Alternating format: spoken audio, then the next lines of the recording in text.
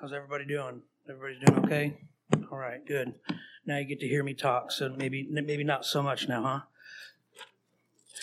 If you have your Bibles, open it up to Matthew chapter 22. Matthew chapter 22. We're going to read tonight, when I get to it, verses 34 to 40, but I want to kind of lay some background for a minute. The last time I preached about this topic, which is the foundation paradigm, I preached from Matthew 7, 24 to 29. Short recap is that was the life that is built on the rock, which is Christ, in obedience to the word, right? We have to be hearers and doers, not hearers and ignorers. And we walk through what that looked like. So the next principle that I want to talk about, same title, the foundation paradigm, but this time instead of Christ and the Word, I'm going to call it Christ and the law. And so this is the passage we're going to read tonight is when the Pharisees come and they ask Jesus, what's the two greatest commandments? And so this is foundational for Christian living. And also, the reason why I'm sharing all these foundational things with you is not because I don't think you don't know it, right? Because that's not fair for me to assume that. I assume all of you do know it, actually. But I'm doing that because when we're ministering to people, these basic principles are the first things that people forget in a crisis or in a moment of pressure, when they're overwhelmed, when they're tired, when, for all intents and purposes, when everything is just gone to heck and is just ruined. Okay. So I'm saying this because I'm hoping that you guys will latch onto this. We can go, you can go back and listen to the messages or whatever. Because when you're ministering to people, sometimes these are the places that we start to help them gain back. Oh yeah. Okay. I do need to have my house built on the rock in obedience into God's word. And then tonight we're going to talk about the two greatest commandments and what that looks like practically. If I ask you what the two greatest commandments are, I know every single one of you could stand up and you could say it, right? Okay, so what I want to do is I want to unpack that. And so what I want to do, and guys, I promise you, I love it when this happens. I think it's fun. I think it's the Lord working in how Lewis and I are ministering from the pulpit in the church. And even when Caleb comes up and read too, there's always some small connection. Sometimes it's big. I told Lewis after his sermon on Sunday, I said, man, he did a lot of my homework for me. Thank you. And he said, what are you talking about? I said, well, I'm preaching about the Pharisees. And he gave a really good rundown of what the Pharisees were like on Sunday, right, in his sermon. And I was appreciative of that because some of the verses that he gave out there, I was like, oh yeah, I didn't even think about those ones. Okay. So what I want to do is, before we get into the text, I want to I'm going to read the text and I'm going to point out three observations. And the first thing I want to do, though, is I want to unpack what the Pharisees are trying to do. So let's go to the text. Matthew chapter 22, starting in verse 34. But when the Pharisees had heard that he had put the Sadducees to silence, they were gathered together. Then one of them, which was a lawyer, asked him a question, tempting him and saying, Master, which is the greatest commandment in the law? Jesus said unto him, Thou shalt love the Lord thy God with all thy heart, and with all thy soul, and with all thy mind. That is the first and greatest commandment. Or that's the first and the great commandment. And the second is like unto it, Thou shalt love thy neighbor as thyself. On these two commandments hang all the law and prophets. Okay, so that's the situation. But how do they get here? And I want to back that up. So, three observations tonight. The first observation, we'll call it the preface. The second observation, we're going to call it the plot. And the third observation, which is going to be our application as well, we're going to call it the point. The preface, the plot, and the point. All those words start with P. I made it very easy for you because it's easier for me to do it that way too, because I'm a simple guy. So what's the preface? The preface is this. There are people involved in this story, right? So we have the players. That's another P word. You're welcome. So we have the players. Who are the players in this story? They're the Pharisees, the Herodians, and the Sadducees. Wait, Brother Robert, you didn't say Herodians in that passage. You're right, I didn't. But I want to introduce these people as they've been introduced throughout this chapter specifically. So go to Matthew chapter 22, verse 1. And this is setting the scene. It says, And Jesus answered and spake unto them again by parable. Okay, so he's speaking to them in parables. So what is a parable? I'm going to read this because I didn't have it memorized. It's a lot, but I want to make sure that you understand exactly what a parable is just in case. The placing of one thing by the side of another. A parable is literally something cast alongside something else. Jesus' parables were stories that were cast alongside a truth in order to illustrate that truth. His parables were teaching aids and can be thought of as extended analogies or inspired comparisons. A common description of a parable is that is an earthly story with a heavenly blessing.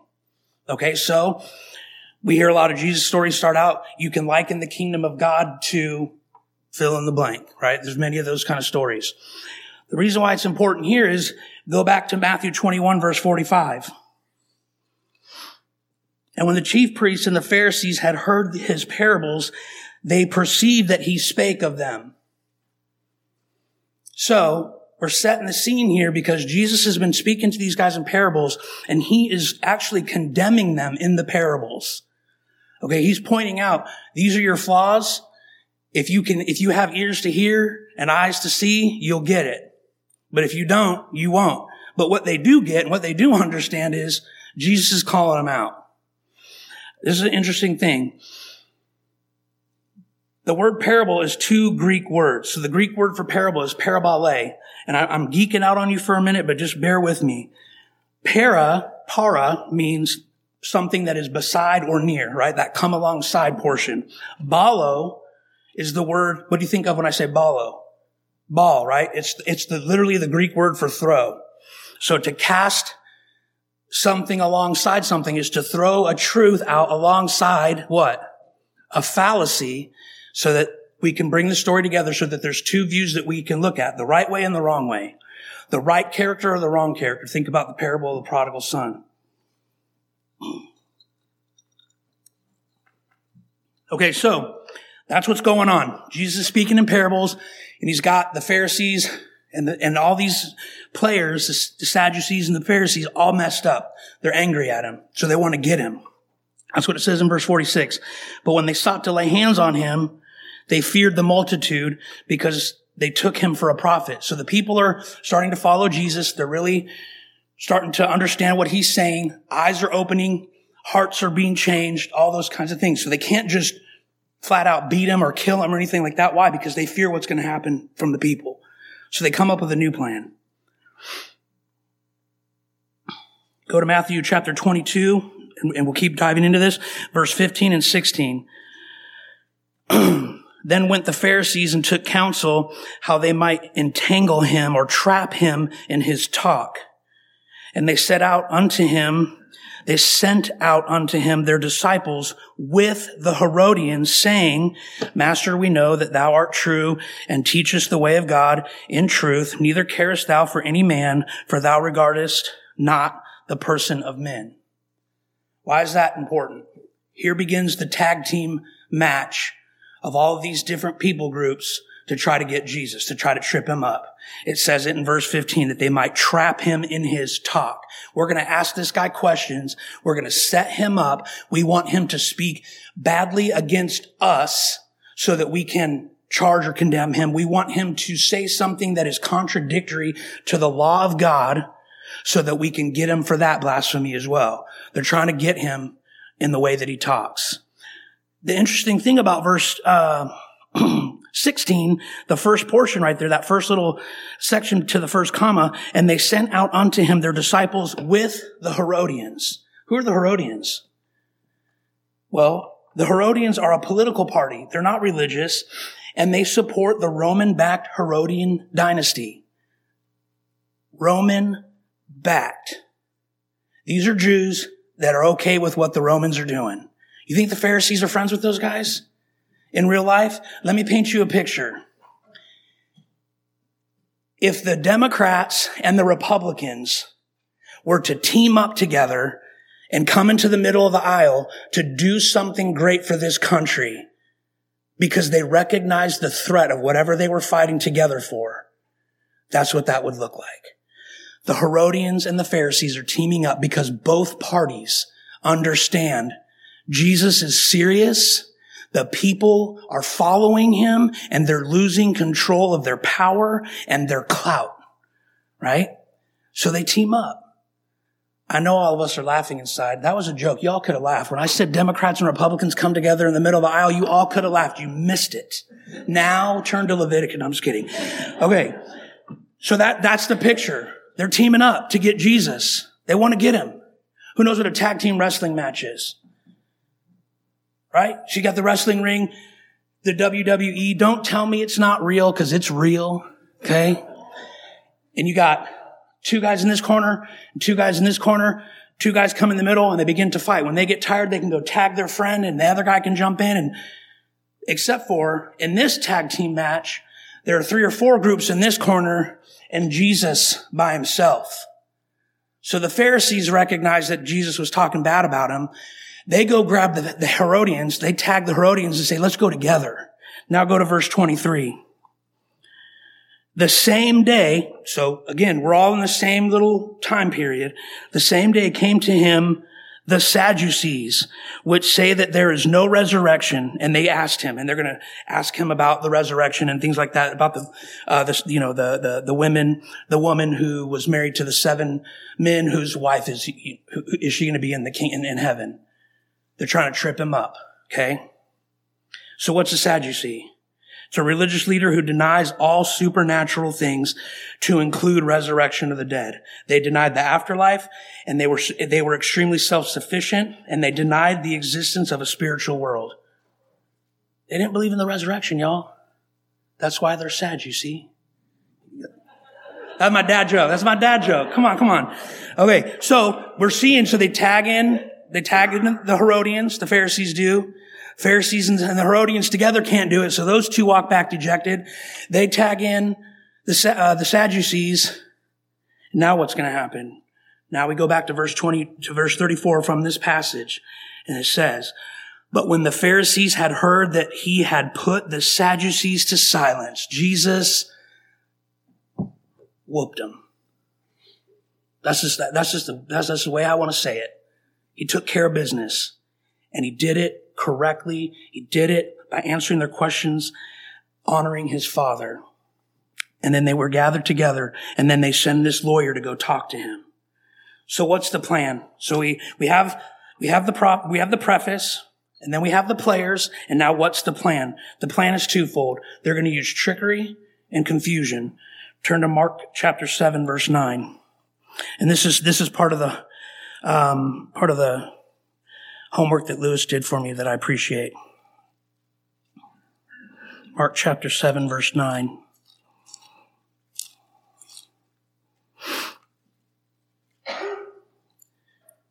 And he said unto them, full well, ye reject the commandment of God, that ye may keep your own tradition. They're not asking Jesus about all these different things, taxes, and whose wife is this wife going to be who is married to these 7 guys. You know what they care about? Their own traditions and themselves looking good, because the minute that Jesus says something against God or them, they want to move on him. They don't care about the commandments of God. They care about their own traditions and their own clout. And then go to Mark again. We visited this text on Sunday, but it was just so good, and it drove home the point. Mark chapter 12, verse 38 and 40. 38 through 40. Mark 12, 38 to 40. And he said unto them, in his doctrine, or in his teaching, beware of the scribes, which love to go in long clothing, and love salutations in the marketplace, and the chief seats in the synagogues, and the uppermost rooms at feasts, which devour widows' houses, and for a pretense make long prayers. These shall receive great damnation. They're going to try to trick Jesus into saying something against God. And then Jesus points it out here in Mark. They're all about themselves. They're all about their glory, their own status in life. They're glory thieves. They don't give commands and counsel to the people that they can actually carry out. They give them things that they can't carry out so that they look better, because all the people thought they were carrying it out, but they're not. Why do you think we call people Pharisees as Christians? You're being a Pharisee.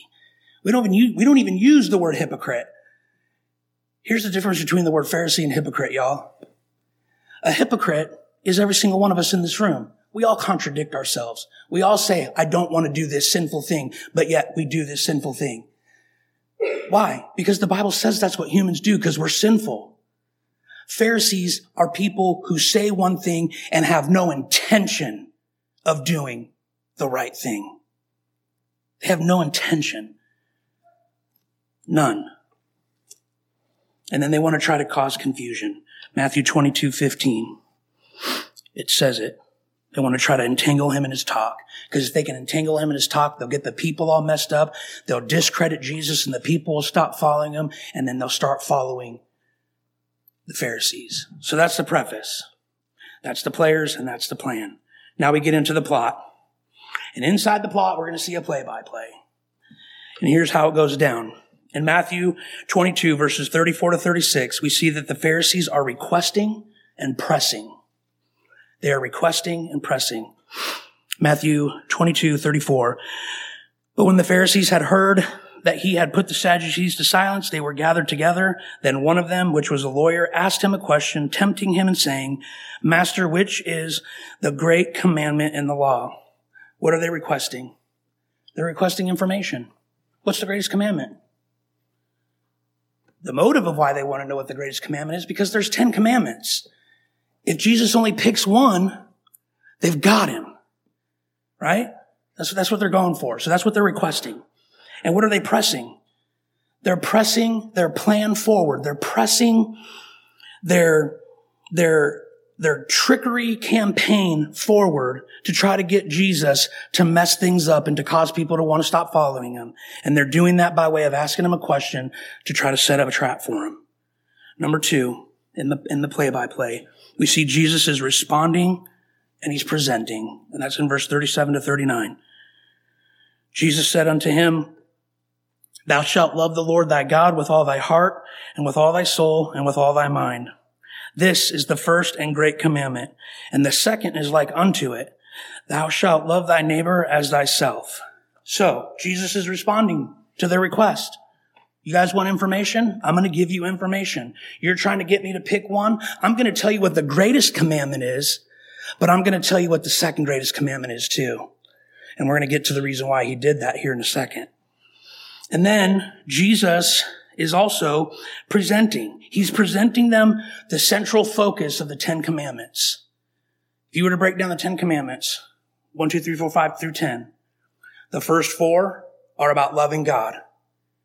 Jesus said the first greatest commandment was to love the Lord thy God with all thy heart, with all thy soul, and with all thy mind.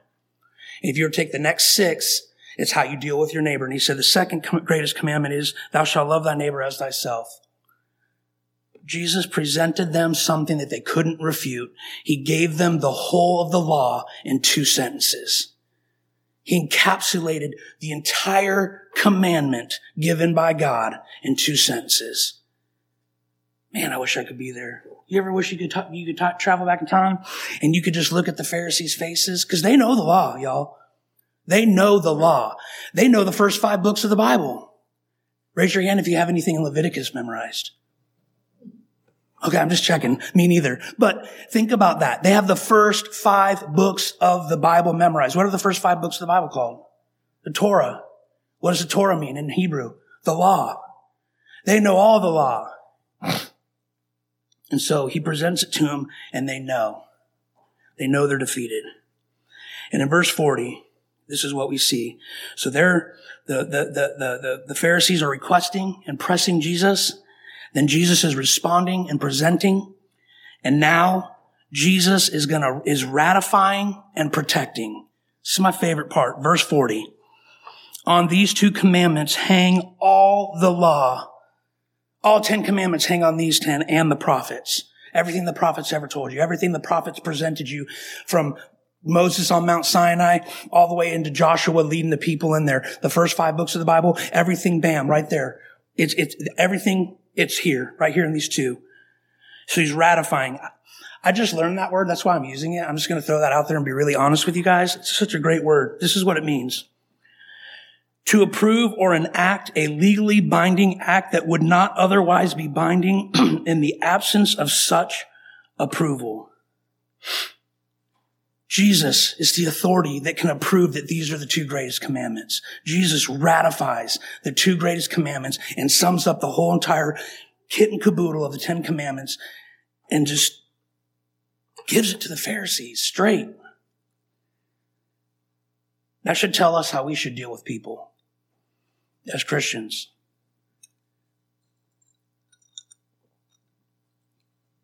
We don't have to be afraid of what the world says. I have a family member that thinks abortion's okay. When I talk to this family member, I never say, yeah, I can see where you're coming from. Because I don't.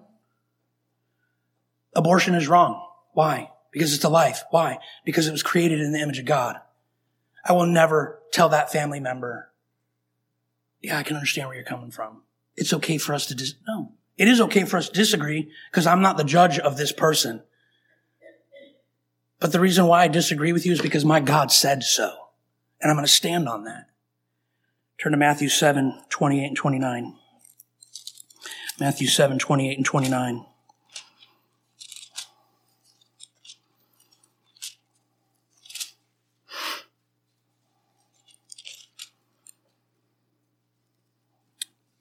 So this is after we talked about Jesus telling them, if you build your house on the rock, you will withstand the storms of life. If you build it on the sand, it's going to fall. If you don't hear and do my word, it's not real.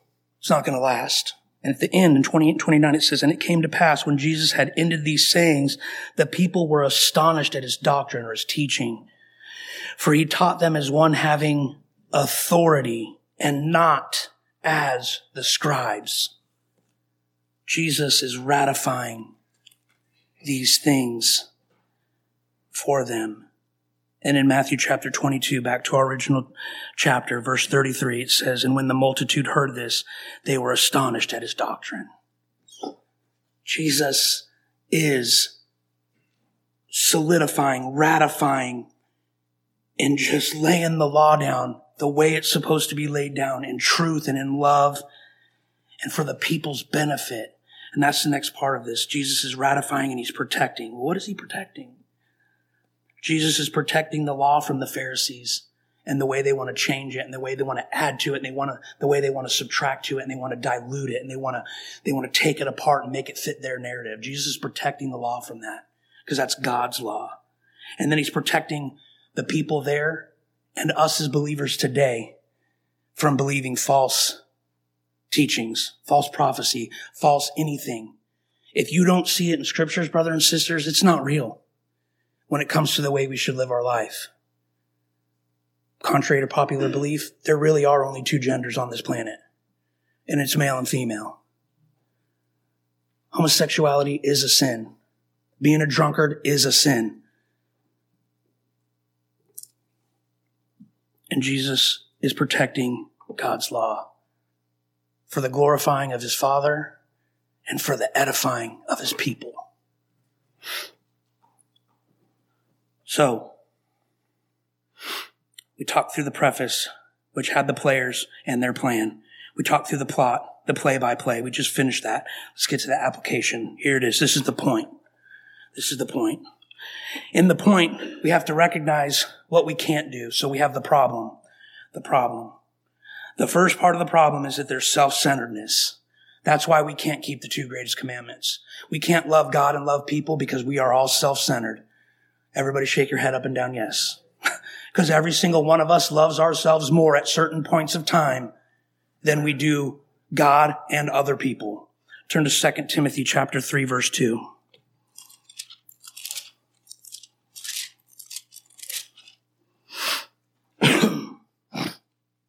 I'm only going to read the very first portion of this. It's a long list of sinful acts, but I want you to hear how it starts. And I want you to remember that we believe 2 Timothy 3:16 when it says, all scripture is given by inspiration of God. It means it was breathed out by God. That means every word that's in here, down to the order of the words, brothers and sisters, it matters. I could get excited. I could geek out and the Greek out for you. I get excited about the word of God. Okay. Just thinking about how intricately and methodically detailed it is. We believe that it's breathed out by God. We believe that it's profitable for doctrine or teaching, for reproof, for correction, for instruction in righteousness. It is profitable. It is good for us, for teaching us what's right, for telling us when we're not right, for helping us get right and helping us stay right. So 2 Timothy 3:2, it says, for men shall be lovers of their own selves.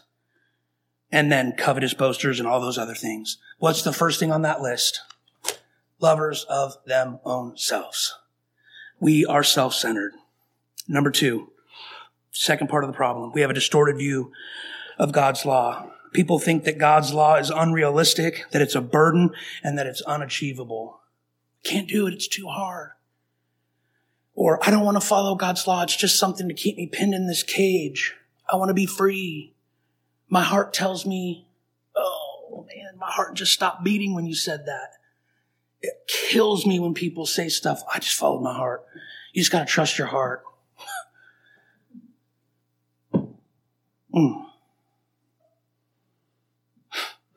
They don't get it.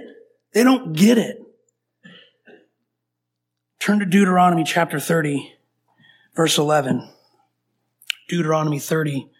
Verse 11, the book of Deuteronomy is slowly becoming one of my favorite books. I don't think it'll ever usurp Judges, but it's getting close. It's so good. It is so good, y'all. And it's all about the law of God. It's all about how God gives the people the law so that they can obey it, so they can love him, so they can be close to him, so they can be blessed by him. And then at a certain point in the book of Deuteronomy, God prophesies and says, but y'all aren't going to listen. You're going to disobey me. And we started going through the book of Judges. Don't worry, we will get back to it. In the book of Judges, we already see how the people got away from obeying the law, don't we? And what's happening to them and how they're paying for it. Well, look at Deuteronomy 30, verse 11. We're going to read 11 through 14.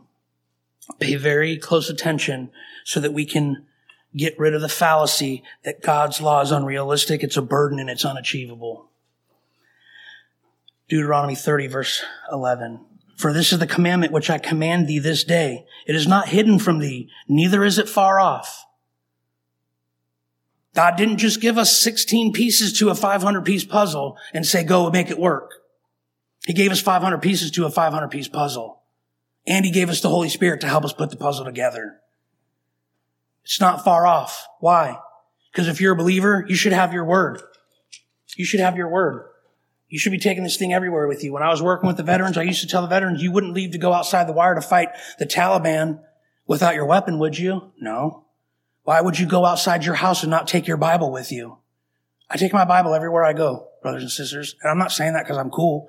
I'm saying that because I know if I don't, I'm an idiot. I'll sin. I need to have it with me. I feel safe with it. I'm being 100% honest with you. Deuteronomy chapter 6, the Shema. And Jesus, or God tells them that they need to bind it around them. They need to have the phylacteries on their forehead so that they never forget. They need to put it on the doorpost so they see it as they go out and as they come in. Because it's not far off. Verse 12. It is not in heaven that thou shouldest say, who shall go up for us to heaven and bring it to us that we may hear it and do it. Neither it is beyond the sea that thou shouldest say, who shall go over the sea for us and bring it unto us that we may hear it and do it. It's not too high. It's not too low. It's not in the middle of the ocean where you can't get to it because you'll drown. It's right here, right now, in front of your face. And then verse 14. Oh, I love this. But the word is very nigh unto thee, in thy mouth and in thy heart, that thou mayest do it. Don't just be hearers, but be also doers. That dispels it's unrealistic. It's a burden. It's unachievable. Matthew 11, 28 and 30. We know these passages. We know it well. Come unto me, all ye that labor and are heavy burdened, and I will give you rest. Take my yoke upon you and learn from me. For I am meek and lowly in heart, and ye shall find rest unto your souls. My yoke is easy and my burden is light. Why is he saying that? Because the Pharisees' yoke was not easy and it wasn't light. And they crushed people with their rules and their regulations and their traditions because they knew they wouldn't be able to uphold it. But Jesus is saying, no, being a Christian is hard. It is. We know that, right? Every single one of us have trials in our lives. But having access to the commandments of God and being able to carry out the commandments of God, it is not hard because Jesus said, take on my yoke, be a disciple of mine, and it's going to be easy, meaning you can follow me, you can obey me. You will know what to do. I will never leave you in the dark. You won't be missing pieces of the puzzle, so you have a complete picture of what you need to be doing as a Christian. So the point, that's the problem. Here's the practice. The first one was love God, right? Love God.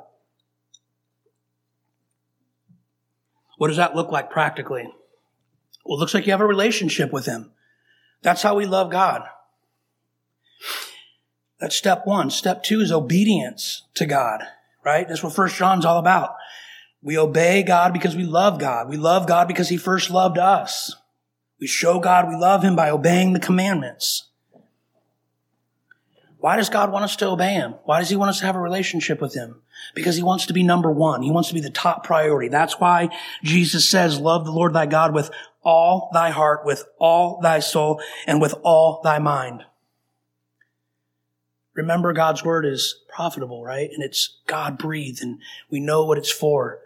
The word all is there on purpose. It means all of us. Every single ounce of our living being. Our thoughts, our actions, our words, our beliefs, all of it have to be loving God, worshiping God, having a relationship with God. Well, how do we do that?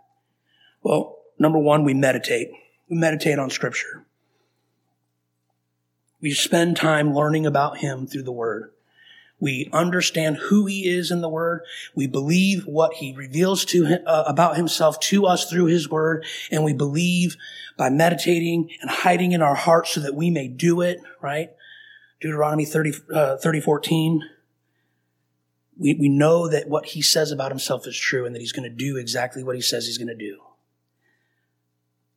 Meditation. Number two, application. We take what we read and we meditate and we live it out in our lives. Application is obedience in action. Application is obedience in action. We take what we read here and we actually put it into practice in our lives. All of us can say we love God. Married people, who's your closest neighbor? Your spouse. Man, it's hard to love somebody sometimes. I'm saying that not because it's hard for me to love Emily. I know Emily has a hard time loving me because I'm not the greatest person on the earth sometimes. Right? We all, if we go back up to the number one problem of what the point of this is, which is love God and love people, we're self-centered. And so it's hard to love one another. But we take what we read in Scripture and we learn how to love one another and we put it into play in the way that we treat one another. And when we love one another, what is that a result of? Our love for God. We will love one another out of the overflow and the outpouring of our love for God. Because when we love God, we obey his commandments. When we obey his commandments, husbands love their wives like Christ loved the church. First, most, always, intentionally, sacrificially. Number three, in loving God, communication. We have meditation, application, communication. We're praying, we're talking to God, and we're not just asking for things. I understand that we need to ask for things. God wants us to ask for things. Why? Because that means we're humbling ourselves and we're confessing to him, we can't do this without you. We need divine intervention. But we're praising him, we're worshiping him for who he is and what he's done and what he will continue to do. Brothers and sisters, in your prayer life, don't forget to give thanks. If you guys want an acronym, I'll give it to you. I'm going to give it to you anyways. It's called WAR. Because when you pray, you wage war. You worship, you worship, you adore, and you request. Worship, adore, request. You don't have to do it in that order. You can do the act. You can do it however you want to. That's just what I do because I like to wage war. Maybe it's the Marine in me. I don't know. Number 2, love our neighbors. So we have love our neighbors. Love our neighbors. Number 1, conduct.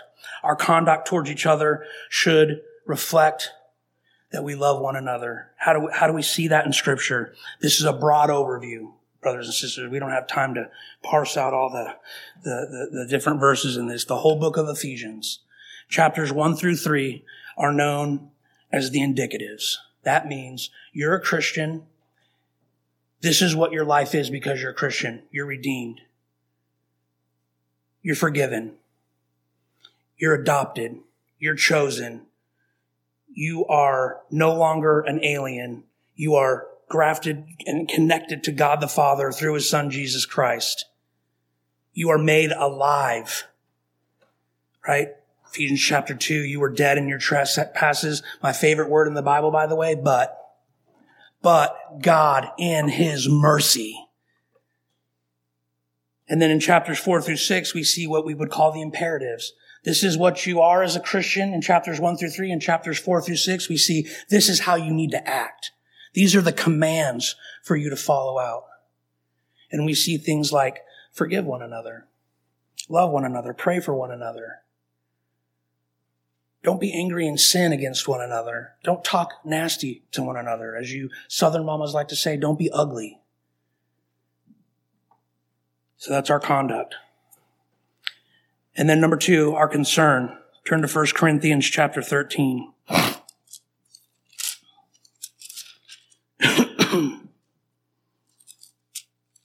1 Corinthians 13, verse 5 through 7. This is the chapter on love, right?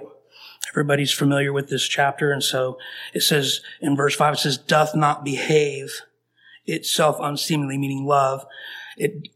Love doesn't seeketh not her own. It is not easily provoked, thinketh no evil, rejoiceth not in iniquity, but rejoiceth in the truth, beareth all things, believeth all things, hopeth all things, endureth all things. What if we read it like this? Robert does not behave unseemly. Robert doesn't seek his own. Robert is not easily provoked. Robert doesn't think evil. Robert rejoices not in iniquity, but in truth. That's how we walk out loving one another. When you read this passage and you know what it says, but there's a practical application for you as a person, as a believer in Jesus Christ, to apply this to your life. Philippians chapter 2, verse 3 and 4. All of us know that verse. Me and Lewis use it every other sermon. It might be the most used passage, maybe besides Lewis's, was it Proverbs 4:23, or the one about, your heart and guard it because the springs of life come out of it. I think these are the two most used passages in our repertoire. Philippians chapter 2, verse 3 and 4. Let nothing be done through strife or vainglory, but in lowliness of mind, let each esteem other better than themselves. Look not every man on his own things, but every man also on the things of others. Don't think of yourself first. Think about other people before you. Don't do it for your own glory. Do it to lift them up and to edify them. Why? Let this mind be in you, verse 5, which was also in Jesus Christ. Because that's how Jesus was. That's how Jesus is. And then, so we have loving our neighbors, we have conduct, and we have concern because we're caring about other people before we care about ourselves. And then number 3, and I'll close out on this, our character. And I want to turn to just one of my favorite passages in the Bible about how you're supposed to serve people, John chapter 13.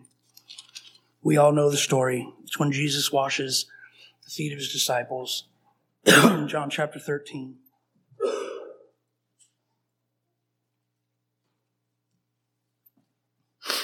Verses 1 through 5. Now before the feast of the Passover, when Jesus knew that his hour was come, that he should depart out of this world unto the Father, having loved his own, which were in the world, he loved them unto the end. Loved them unto the end. Remember that. And supper being ended, the devil having now put into the head of Judas, the heart of Judas, Iscariot, Simon's son, to betray him. Jesus, knowing that the Father had given all things into his hands, and that he was come from God and went to God, he riseth from supper and laid aside his garments and took a towel and girded himself. After that he poureth water into a basin and began to wash the feet of the disciples and to wipe them with the towel wherewith he was girded. That's the scene. That's the setting of this story.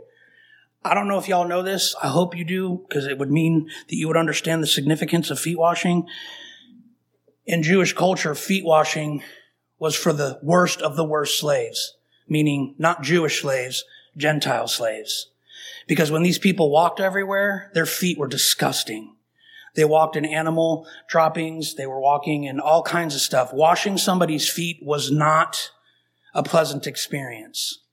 It was not something that anyone would want to do on their own. But Jesus got down to do it. Why? Because he loved them until the end.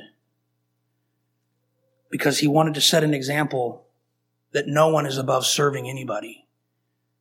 The King of the world, God's only Son, puts a towel around him, gets down on his knees, and begins to clean these men's feet after they'd been walking all over Israel and other places with who knows what all over the bottom of their feet. I'm not going to read this, getting close on time, but just verses 13 to 17, Jesus gives an example to follow. Jesus knew that Judas was going to betray him. We saw that in the first part of it. He also knew Peter was going to betray him, deny him, right? But he still served him. And we can serve difficult people too. That's what that tells us. It means we can love others as we love ourselves, even when they're difficult, because Christ did it. Right here in this passage, he washed Peter's feet. Oh, by the way, Peter even tried to stop him. Oh, no, Lord, you're not going to wash my feet. Well, if I don't wash your feet, then you won't be clean. Well, then wash my head too, Lord. Oh, Peter, that's me. That's the disciple I relate to the most. You want to know why? Because he's the foot and mouth disciple. He's that guy that always pops off before he thinks about it. And then he's like, oh, wait, yeah, you're right, Lord. I'm sorry. That's me. That's me. Verses 21 to 30. Jesus tells about his betrayal. And then here's what I want you to see. In verse 34 and 35 in chapter 13, he says, a new commandment I give unto you, that ye love one another as I have loved you, that ye also love one another.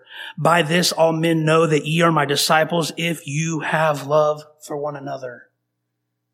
Brothers and sisters, if somebody accused you of being a Christian, would there be enough evidence to convict you? Because of the love that you show other people. Brothers and sisters, this is Jesus showing love to believers and unbelievers. That's what he did. You don't get to treat unbelievers like they're less than scum. You have a heart for the lost. We share the gospel with the lost. It might be hard for them to understand, and that's okay. You think it was easy for the Pharisees to understand that Jesus just summed up all 10 commandments in 2 sentences? I bet they were angry. Because that's what the Bible tells us. The Bible tells us that the gospel will be offensive. It will cause mothers to hate sons, fathers to hate their children. It will cause brothers and sisters to split.